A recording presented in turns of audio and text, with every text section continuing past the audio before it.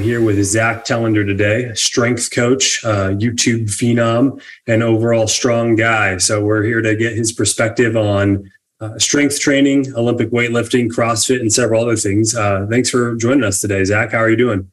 I'm good. Thanks for having me. It's been a good day so far. Just got done with training, rushed back here to get on the show.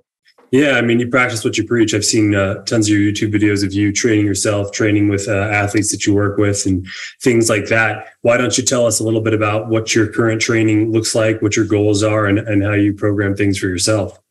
So I think that, like, to kind of go on what you were saying, practice what you preach. I think in strength training, there's really no better way to to coach and to understand the process other than putting yourself through it. It might be one of the most important things. So I always say, like, as a coach, like, there are three pillars to whether you're a good coach or not. And it's, what have you done with yourself? Meaning, like, have you taken your numbers from here to there? What is that? What have you done with others? So have you taken someone else's numbers to something else? And then what's your formalized education, or how are you continuing your education? So I think, of those three, like, putting yourself through it and what have you done with yourself is the most important. So that's like, I'll never miss an opportunity to train and work out and get better at what I do. I think as far as my own training goes right now, I've never really been one to have, like, goals, if that makes sense. Like, I've always just figured I want to get better at whatever I'm doing. Right now I do, though, which is a rare thing. I do have a goal of a 300 kilo deadlift. So I've been doing a lot of more strength-based training. I come from a background of Olympic weightlifting. So it's been a lot of deadlifting, a lot of squats, a lot of bench press, more powerlifting style movements. And where's your deadlift at now? So my best ever deadlift is 280 kilos. And that's a conventional deadlift. So that's with your feet inside your hands. And then actually yesterday I just did sumo deadlifting for the first time in like 3 years. And I did 272. And so I don't know. The goal is 300 kilos conventional, but I might be able to get it sumo. And yeah, it's arduous, man. It's tough. Like, it's getting more and more tough by the day. Yeah, it's a heavy pull. I had a stint in powerlifting probably like 6 or 7 years ago now. I did it for a few years. And I think the most I ever pulled was just a little bit north of 500 pounds. I'm not great at the kilo conversion, but it was a real grind to get there. I don't think I was the most genetically gifted in terms of my ability to pull heavy deadlifts, just because, like, especially in conventional, just because, like, my different lever arms and things like that. But I definitely had to grind out every little bit of progress, even to crack that 500 pound barrier. And I just saw a YouTube video of you repping out 500 pounds. So you're definitely no slouch, man. You're grinding it out. Yeah, I've always been like, as far as my lifting goes, deadlifting has always been, like, my specialty. I think I'm more built for that. But even then, there's a part of training where the proverbial rubber hits the road. You're not getting the gains that you're used to. You're not progressing like you're used to. And that's where you start to question if it's even possible what you want to do. And you just show up to the gym and you have to find different ways. And I think that is the most special part of training, because you have to get creative, but you also have to be consistent. It's like a fine line. Creativity is like novelty, go out and try something different. What have you not done? But at the same time, you can't always be novel. You have to, you have to be consistent. What's going to get you stronger, and you have to be disciplined in that. So it's a very, very strange balance. And I think the best of the best are always the ones who can balance the two. Yeah, that makes a lot of sense. And so in terms of novelty versus consistency, like, an example I would think of would be getting your reps in with your deadlifts, right? Just your from the floor pulls. And then the more novel stuff, like maybe doing a deadlift standing on plates or with bands or something to try to like build your strength in different areas of the lift. Is that kind of what you're referring to? Yeah, well, it's not even just that. It's like the novel stimulus more psychologically. So like yesterday would have been a great example of this. 2 days ago, I went in, I was like, okay, I need to have a big deadlift session. Like if I want to do 300 kilos, I got to do this. And I couldn't even get, 585, which is nowhere near 300 kilos. It's like, I think it's like 275 or sorry, 265. So I was sad, I was like, wow, you're not progressing like you thought you would have been. And I was like, you know what? So yesterday, the following day, I was like, I'm going to go back to the gym and I'm going to deadlift. I'm just going to move, try to get a lot of volume in. And one of my buddies was there and he's like, I'm going to squat. And I was like, I wanted to deadlift, but I'm going to squat with this guy. And it was cool to have somebody watching me squat, having this pressure. And I was filming my sets and I was like, you know what? I just want to move fast. And I ended up having a really good squat session. And then after that, he's like, I'm going to do some deadlifts. So I'm like, okay, I'll do some deadlifts with you. And he's like, but he pulls sumo. So I never pull sumo. Like literally 3 years ago was the last time. So I'm like, you know what? Here's some novelty. Let's just go in and practice sumo deadlifting. There's zero pressure. There's zero level of consistency. It's all novelty. So then I went and I did it and I got this huge boost because I hit a massive PR in a lift I don't train, but there's that novelty. Like I was able to get more out of my body yesterday because I added in that novel stimulus, that novel motivation. Then maybe I would have had I just been consistent, if that makes sense. But that does not mean that, I should do that all of the time. And that's kind of more the balance that I was talking about. Of course, you can do novel exercises that will, like variants that will help you in the main lift, but those are still along the lines of consistency because you're not really looking for that ego boost, if you will. It is nice to change environment and to change psychological factors. Those are things that I'm very interested in doing. Having been training for a long time, I think that's really what I look out for. Where can I train with someone new? Where can I learn something? Where can I get that pressure, that outside stimulus that will get me to have a good session? Yeah, that makes a lot of sense. And I think that a lot of people can underestimate the role those psychological motivators can play. And I know in my own like athletic endeavors, oftentimes, like if I have the opportunity to do something with someone who's more skilled or knowledgeable than me, I try to take it up because I've had people just tell me like a single sentence that's like changed the game. And It's just, their depth of knowledge or skill is better than me. For one, but two, they're also watching what I do from an outside perspective and maybe, pointing out that I'm moving in a way that's inefficient or doing something that could be done better. And like, once you kind of like unlock that perspective, the game can change and get you kind of like more excited about going back to your original goal. So no, I think that's some really valuable perspective there. Well, I mean, it's awesome that you're working towards that yourself, but why don't you give us a bit of background on your athletic career before you were a coach and what led to this passion for coaching people?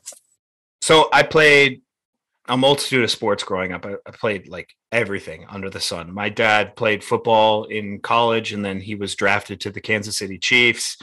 My sisters all swam very competitively. And I was a swimmer for a little bit as well. And then I just branched out and didn't have it in me at like 13 years old to really commit to swimming. So I was playing lacrosse, football, basketball, and then I was like running track and field. I was doing some like swimming and I was doing diving, which is kind of crazy. But then I got to high school and I was getting recruited to play football or lacrosse. I ended up getting a pretty bad knee injury my senior year. And before that, I committed to playing lacrosse at the University of Vermont. It's a Division I program. And they're actually doing pretty well recently. They've gone to the NCAA tournament, I think 2 years in a row, which is pretty cool. But that's where strength training really changed for me. I mean, I did it in football in high school. And then in college, we were like really regimented. So we would get in the weight room 4 times a week, year round, basically. And then after college, I just got a job at like an advertising agency. And I thought to myself, well, this can't really be it as far as your athletic endeavors. Like, it can't be completely over. And I saw some men's journal or some men's fitness article online, and it was talking about Rich Froning and like this workout that he had done, and they called it CrossFit. And I was like, wow, that sounds pretty awesome. He's ripped. This is something that I can compete in, and I can go hard and push myself. So I called a gym in my area, and they hadn't even opened yet. So their like phone lines weren't even up. So then I called the one over, and the guys were like, yeah, come on in and train. And so I started training there. And that one decision, going to the other gym that was like a little bit further away, like set me on this course to become a coach, which is wild to think about. Like, who knows what would have happened if I had gone to that original gym. And because these guys were football players and they were competitive themselves, and they got really into Olympic weightlifting, and we were doing pretty much Olympic style weightlifting like almost every session. And then we would do like a CrossFit workout on top of that. So that's where I really got the itch to like get into Olympic style weightlifting. This was around 2014. And then slowly but surely, I wanted to do training more than I wanted to work. So I got my CrossFit level 1. I got my USA weightlifting level 1. I started coaching on the side, and then I got a full-time coaching job as a CrossFit coach. I started a weightlifting club at this CrossFit gym. And this was down in Chicago. It's crazy to have a job, by the way, like a CrossFit coaching job where you were salaried. Most of the time, they just give you an hourly wage. Like every class you coach, you get like $30 or something. But I had an actual salary, which is crazy. And then after doing that for about a year and a half, I had this itch to get into performance, because like the whole time I was coaching CrossFit, I was so into getting people to perform better. And that was more in line with what I wanted, rather than, the community, the fitness aspect, which are all good things. But just personally, I was so into performance. So I applied for an internship at Northwestern University in strength and conditioning. And that just set me on a different path. I was an intern at Northwestern for a year. That was unpaid. So I was up at the crack of dawn in the gym, helping out with athletes, helping out with training as anywhere I could, completely unpaid. Thank God I was able to live rent-free at the time. And then I got a pretty good opportunity at Texas A&M. It was like an apprenticeship, or kind of like an assistant strength and conditioning coach with Olympic sports over there. I moved to College Station, and then I was there for the next year. I got my CSCS, which is a certified strength and conditioning coach. It's a pretty big what do you call it? Like license to coach strength and conditioning. And then I got my USA weightlifting level 2, which is just like an advanced sports coach, and then CrossFit level 2, because I didn't want that to expire. After working at Texas A&M, I kind of started to get into this YouTube thing. Somebody had mentioned to me that like YouTube was a place where people like shared videos, that it wasn't just viral videos. Like there were things such as YouTubers. And this was kind of late to the game to find this out. But I thought YouTube was where people just put viral videos, I also didn't understand the whole idea of like a YouTuber. This was 2016. My first video was in April of 2016. And so what I did was I made some videos and I put them on Reddit. I put them on CrossFit Reddit, because they were me kind of doing CrossFit and weightlifting style videos. And some feedback I got on the CrossFit Reddit page really, again, helped mold who I am today. And one of the biggest feedbacks was like, hey man, I appreciate the work you put into this video, but like, you have to like wonder, why would we want to watch this? And he's like, you're not like a sex icon. You're not like a good, like freaky good looking dude. You're also not like exceptionally good at CrossFit. And we don't know what your goals are. So why would we follow you? It's one thing if you're an incredibly good looking person. Like, you don't have to have that much substance. You just have to show yourself off and people will be like, okay, I'll watch that. If you're incredibly talented, like incredibly talented, all you have to do is just show yourself training. You don't even have to speak. But if you're neither of those things, you have to have some sort of substance. And I first read that and I was like, kind of like, screw this guy. But it had such truth to it. And one thing that he said, like, completely changed everything. He said, what are you good at? Like, specifically, that not many other people are. And I was like, oh, coaching weightlifting. In the CrossFit space, I know there are things that people are not saying that can help people snatch and clean and jerk. And in the weightlifting space too. So that was I took down the other videos. There were these vlogs. There were shitty vlogs. And I took them down and I put up my first weightlifting video. I remember I got emails every time I got a subscriber.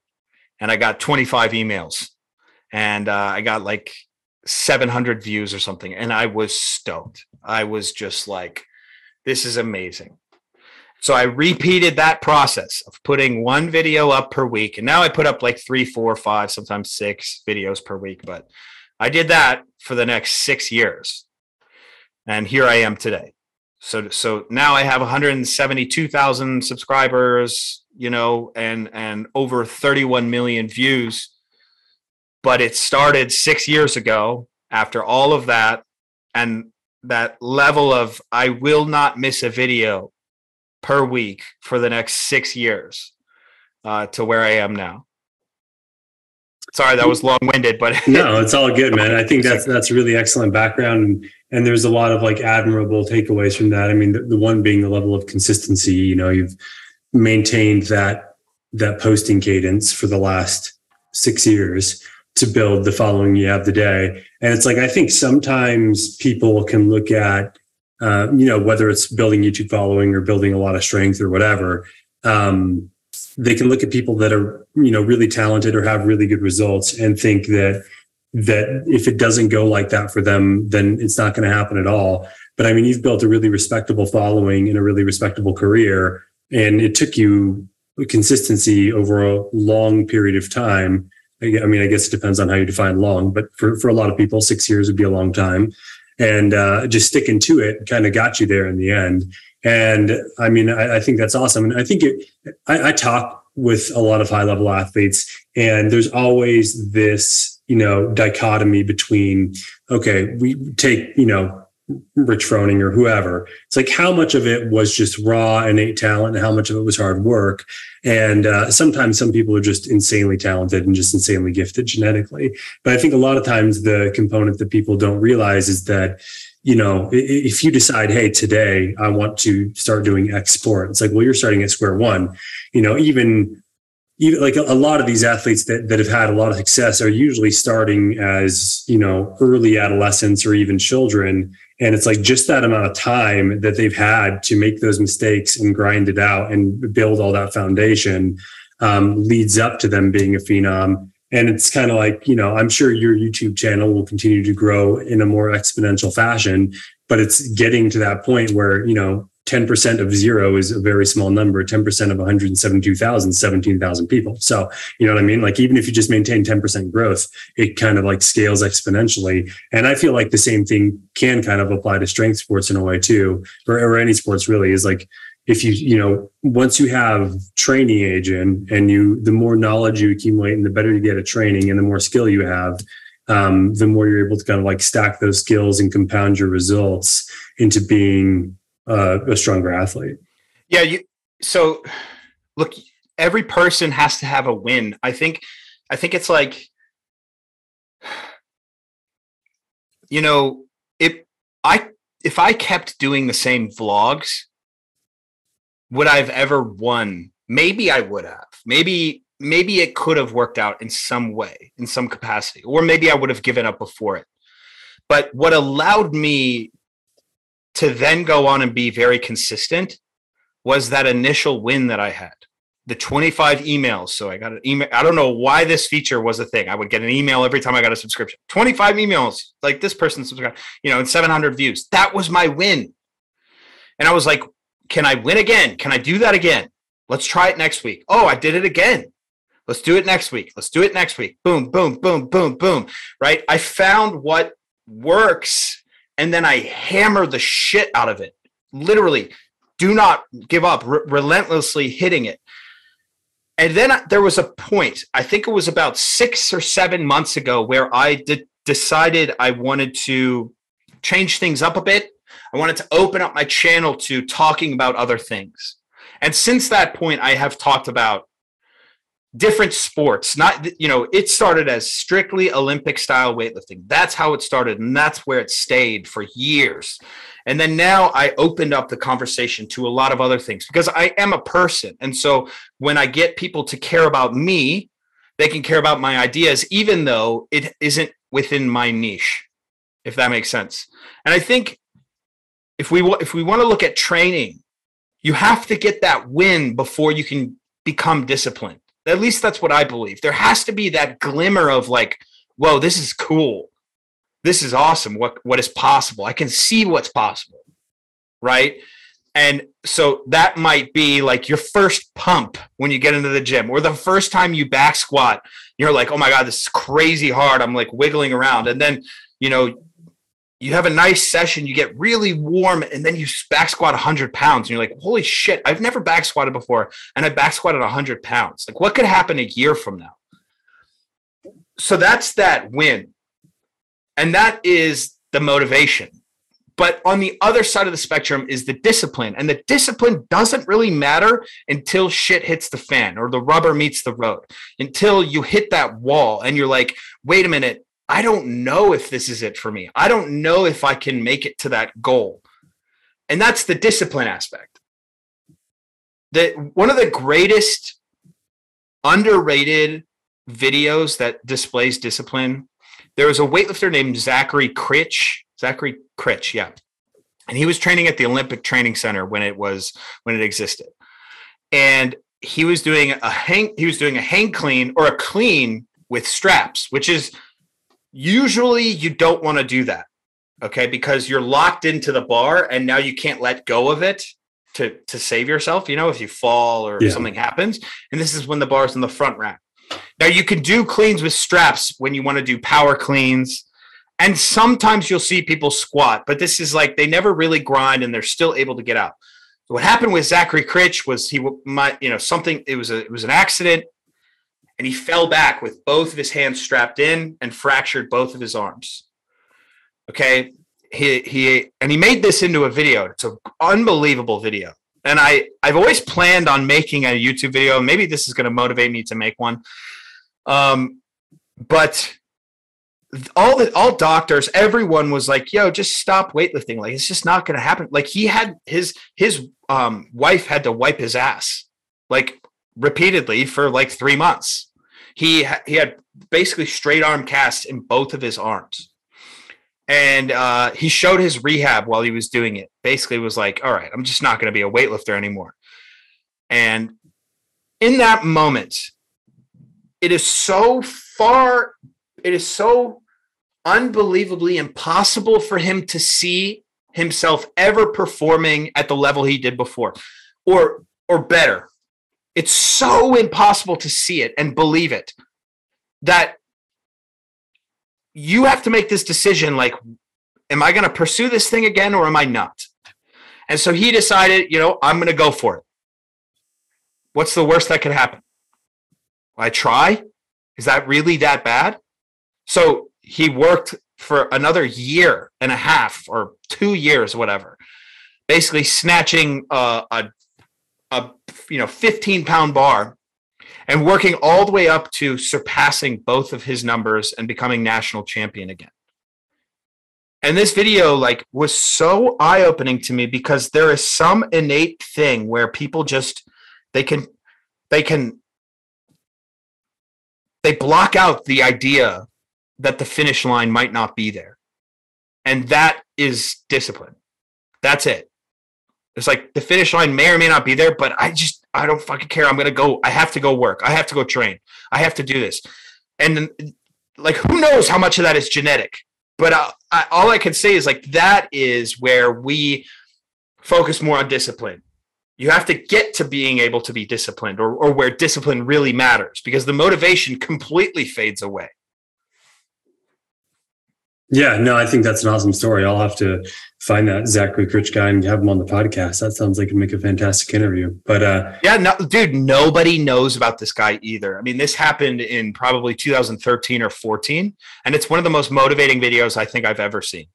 And no one knows who he is. It's totally an underrated video. No, yeah, I mean, I think there's like several good takeaways from that in the sense that, you know, the actual like direct example of overcoming injuries makes a lot of sense.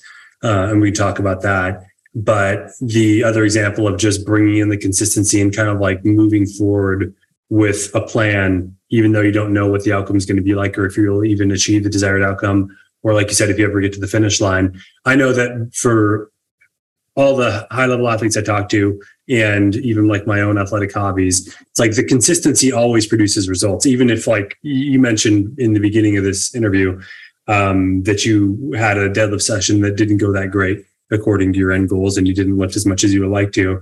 But it's like, I've had plenty of workouts like that. And sometimes it's hard to pin down, especially as you like, you know, I'm 33 now, and I have a wife and 2 kids and a business and my hobbies, and it can all pile on. It's like, I never really know if I'm going to sleep much or how my workout's going to go that day. But some days I'll just wake up and be like, I didn't sleep well. This workout's going to suck, and I'll crush it. You know, just, you don't know why. And then other days it doesn't go according to plan. But if I stay consistent a year out, you know what I mean? 6 months out, a year out, I have always made progress. Maybe not as much progress as I wanted to, but always some level of progress. And I'm always stronger than I was 6 months ago, as long as I maintain that consistency. So I think there's a lot to be said for kind of, you know, sticking to the plan and sticking to your workouts, regardless of how it's feeling in the moment. And then in terms of the injury aspect of it, like I have a good buddy that I do a lot of my athletic stuff with, and he's a physical therapist full time. And like, yeah, man, every time he's an athlete. So he comes from this background of like, you know, return to function is return to your athletics, like being able to do what you did before and go past that.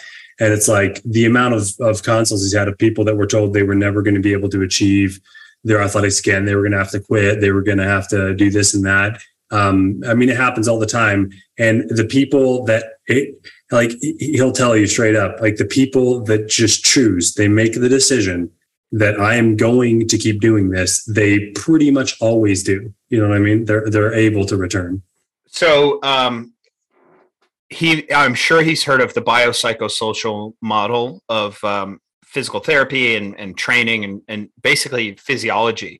And there's a great, one of my friends, his name's Sam Spinelli.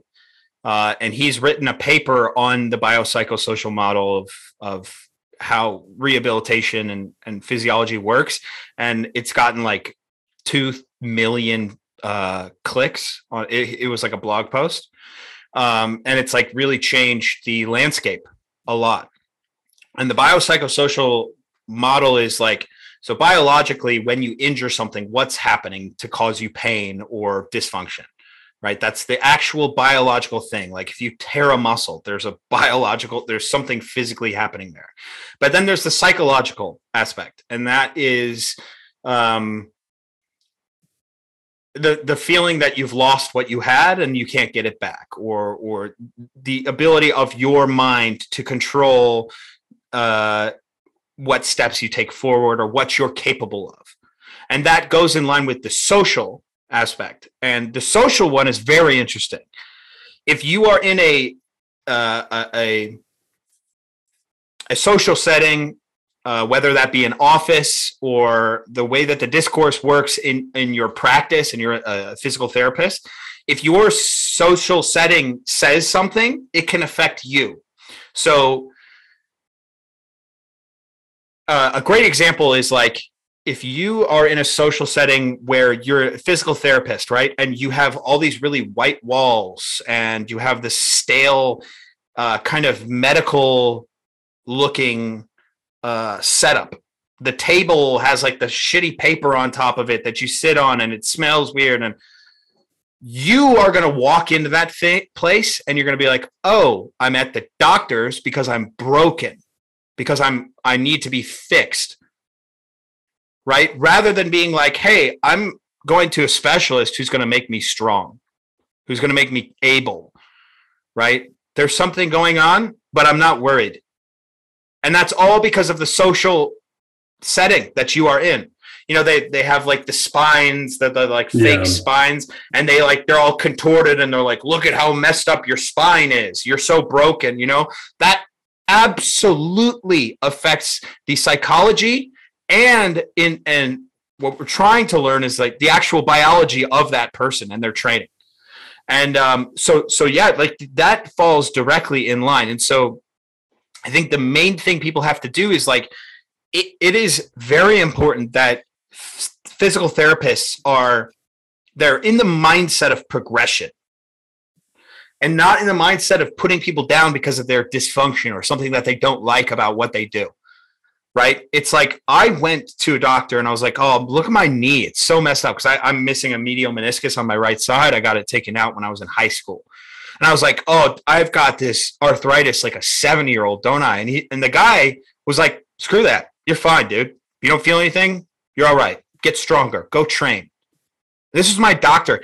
And I was like, hell yeah. You know, like, and this guy wasn't even a big, strong dude. He just knew how important the psychology of this is. And I, ever since then, like it's really changed a lot for me.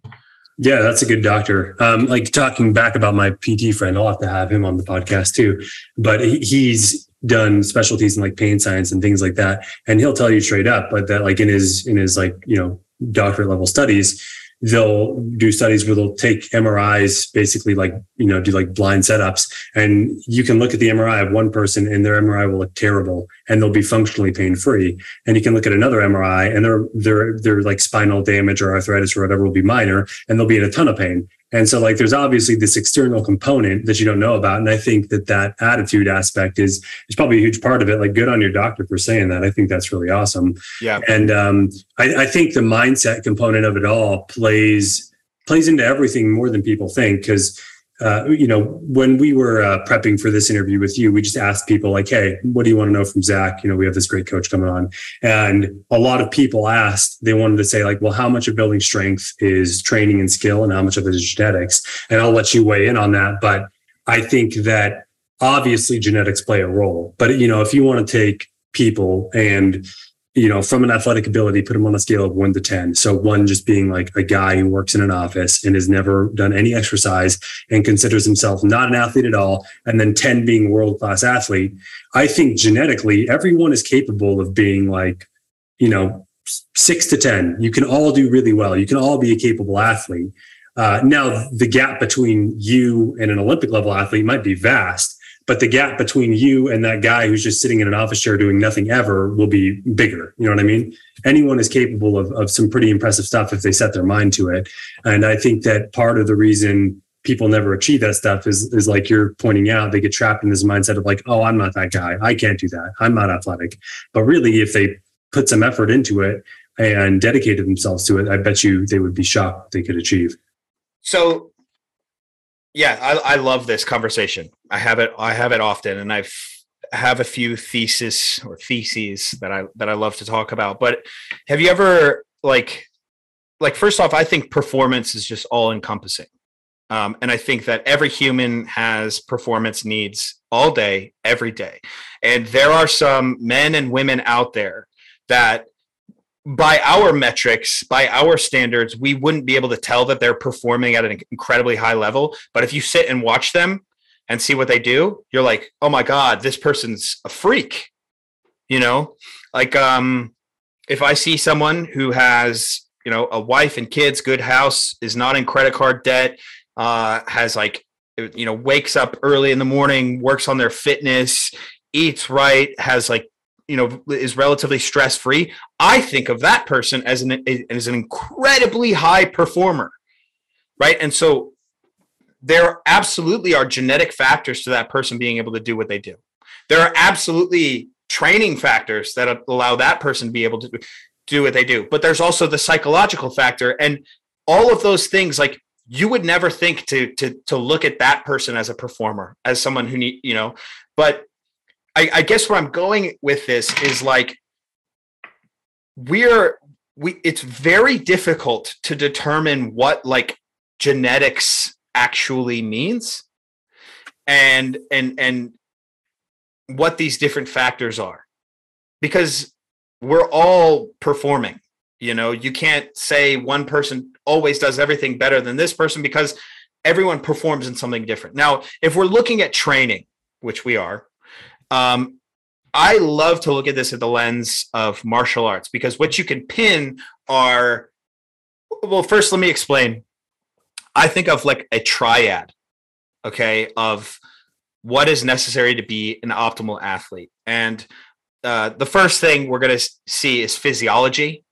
And so physiology is like, the physical genetic gifts that you get without training, bone structure, muscle fiber type, your ability to metabolize protein and perform just straight out of the womb. That's your physiology.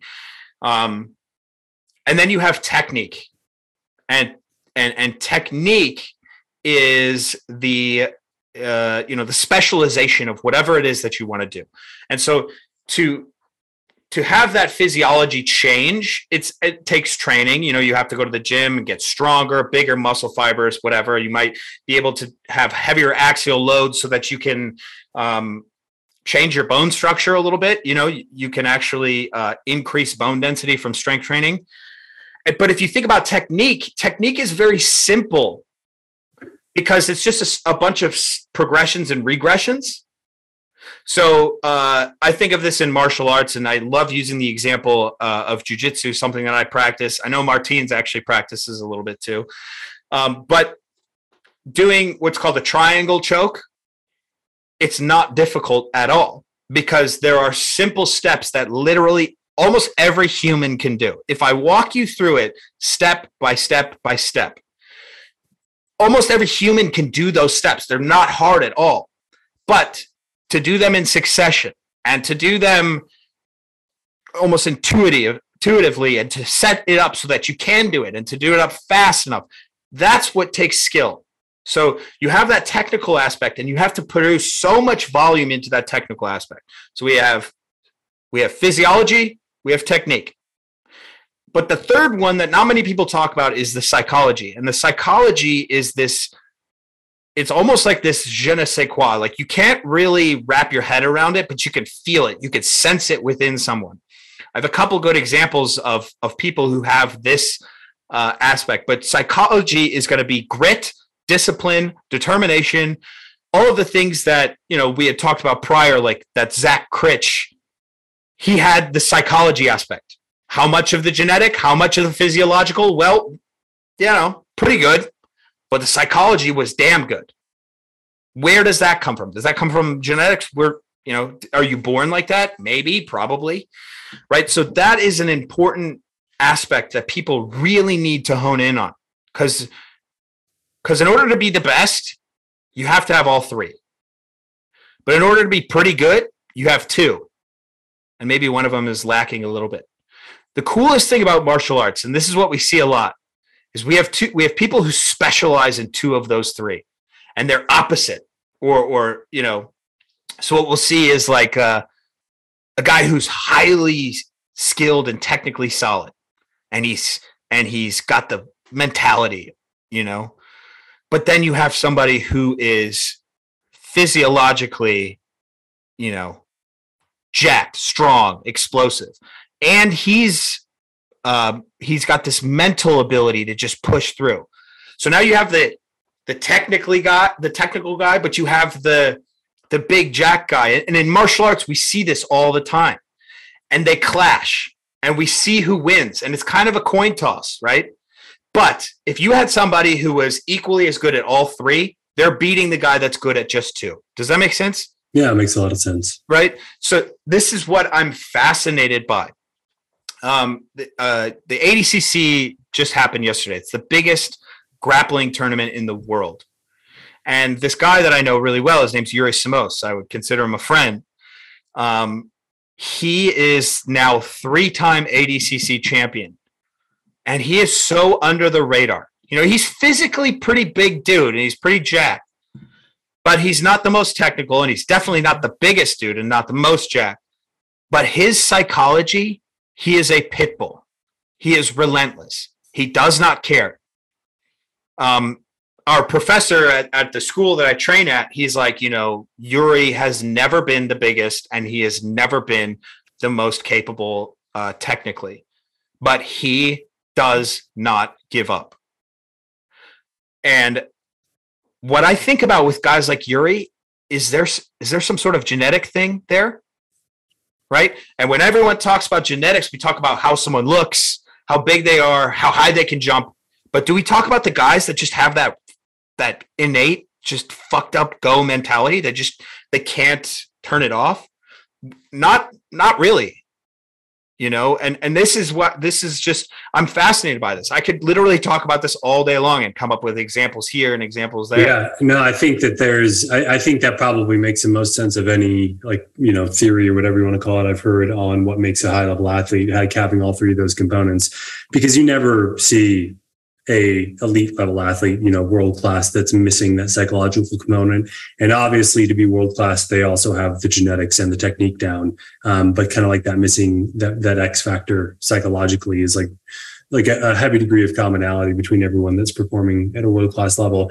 And I think like one of the takeaways from that is that for people that are listening that are like more on the normal end of the athletic spectrum, I think that kind of like triad, as you want to call it, is really empowering in the sense that, like, you know, your own genetics, you may never know what those limits are, especially depending on when you started in life, pursuing your athletic hobbies.